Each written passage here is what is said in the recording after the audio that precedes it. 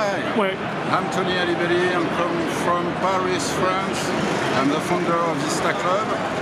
We just put on the US market our solution, Immersive Analytics.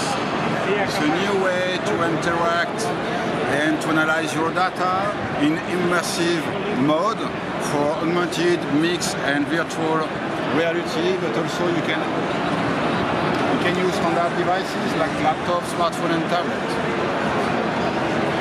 So today with the big data we have a lot of data to analyze and we still use standard devices, but they're not yet adapted to do that.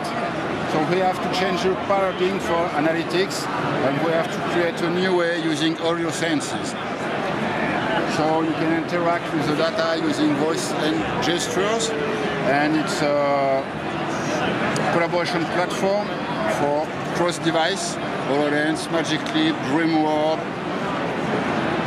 Mac, Windows, and in few weeks HoloLens 2 and Lenovo, and we will be agnostic in kind of data too.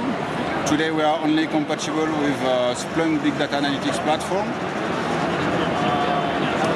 So it's a new way to interact naturally and intuitively with the information.